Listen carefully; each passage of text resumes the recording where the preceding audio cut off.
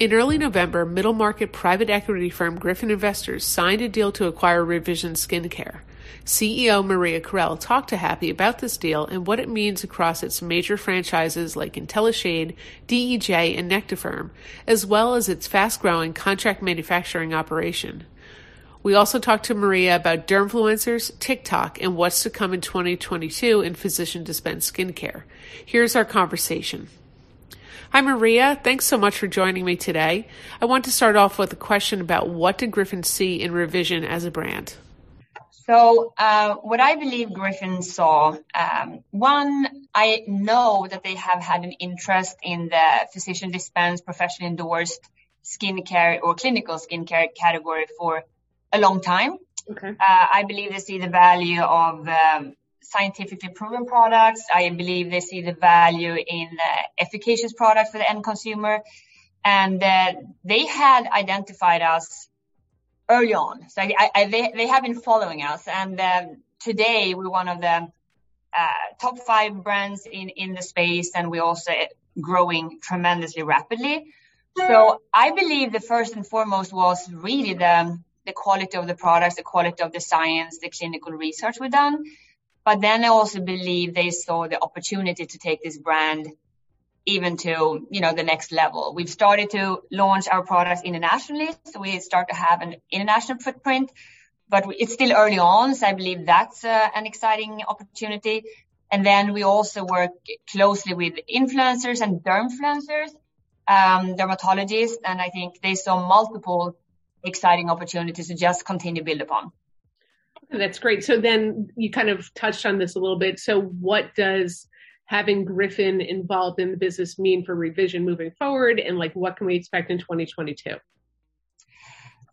I feel that this partnership is about growth. So bringing together our two very complementary companies positions Revision Skincare with the funding, scale, and capabilities to compete and win in today's very dynamic global environment.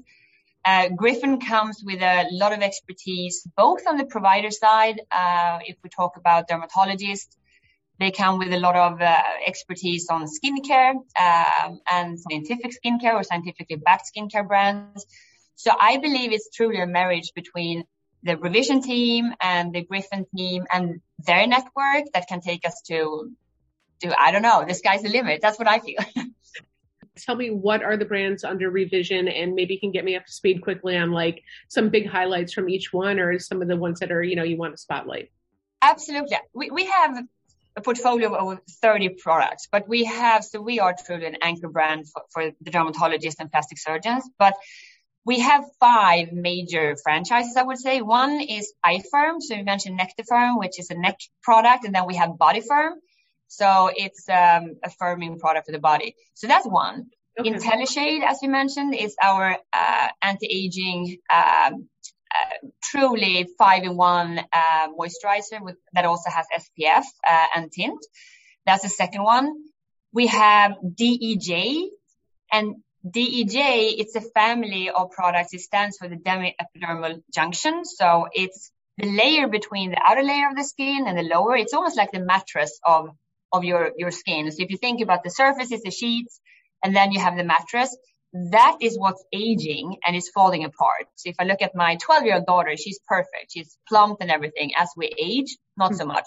So we have the DJ franchise, which is one day product, a night product, and an eye product, which is very, very big. Then we have an antioxidant franchise, vitamin C. So C+ correcting complex is the largest product.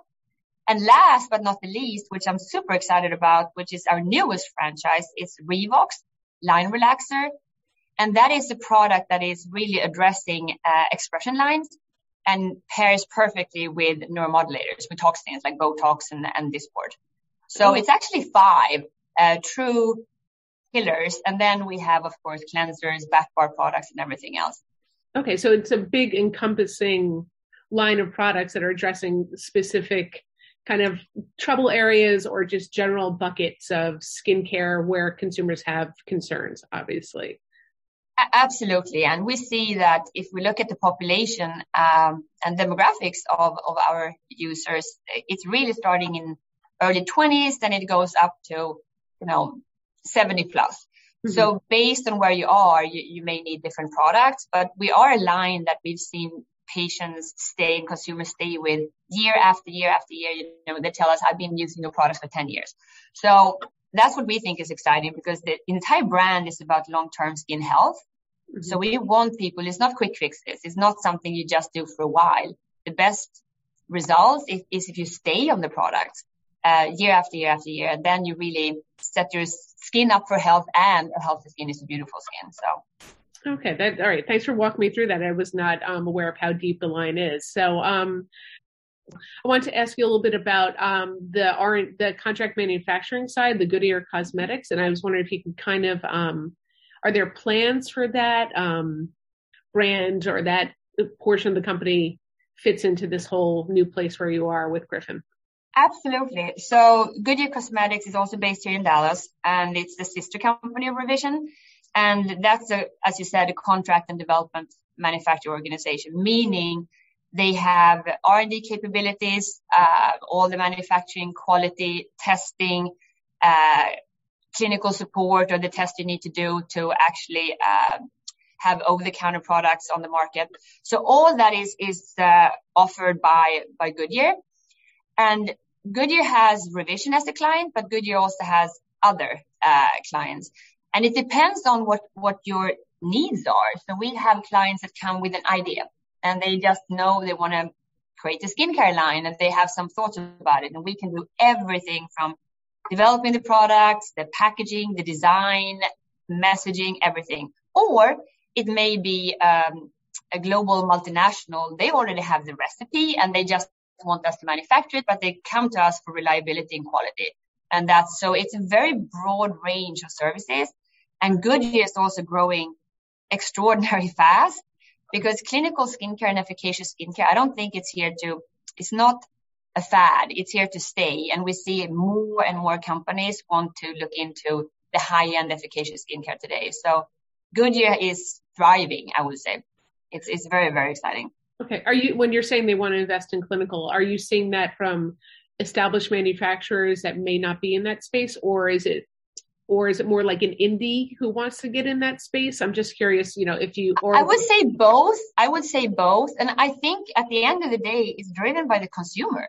Mm-hmm. Because I believe the consumer today is very educated, very knowledgeable, and the days when marketing was the driver, they're gone, They want to know, what are the ingredients? What do they do? What's the proof? What's the clinical research? So we started seeing this becoming more and more of an interest. A couple of years ago, it boomed during COVID of last year. I think everybody was doing this. We were watching ourselves on Zoom and figured out that I want to do something with my skin. Mm-hmm. But that seems to stay. So once you start using really efficacious product, it's hard to stop.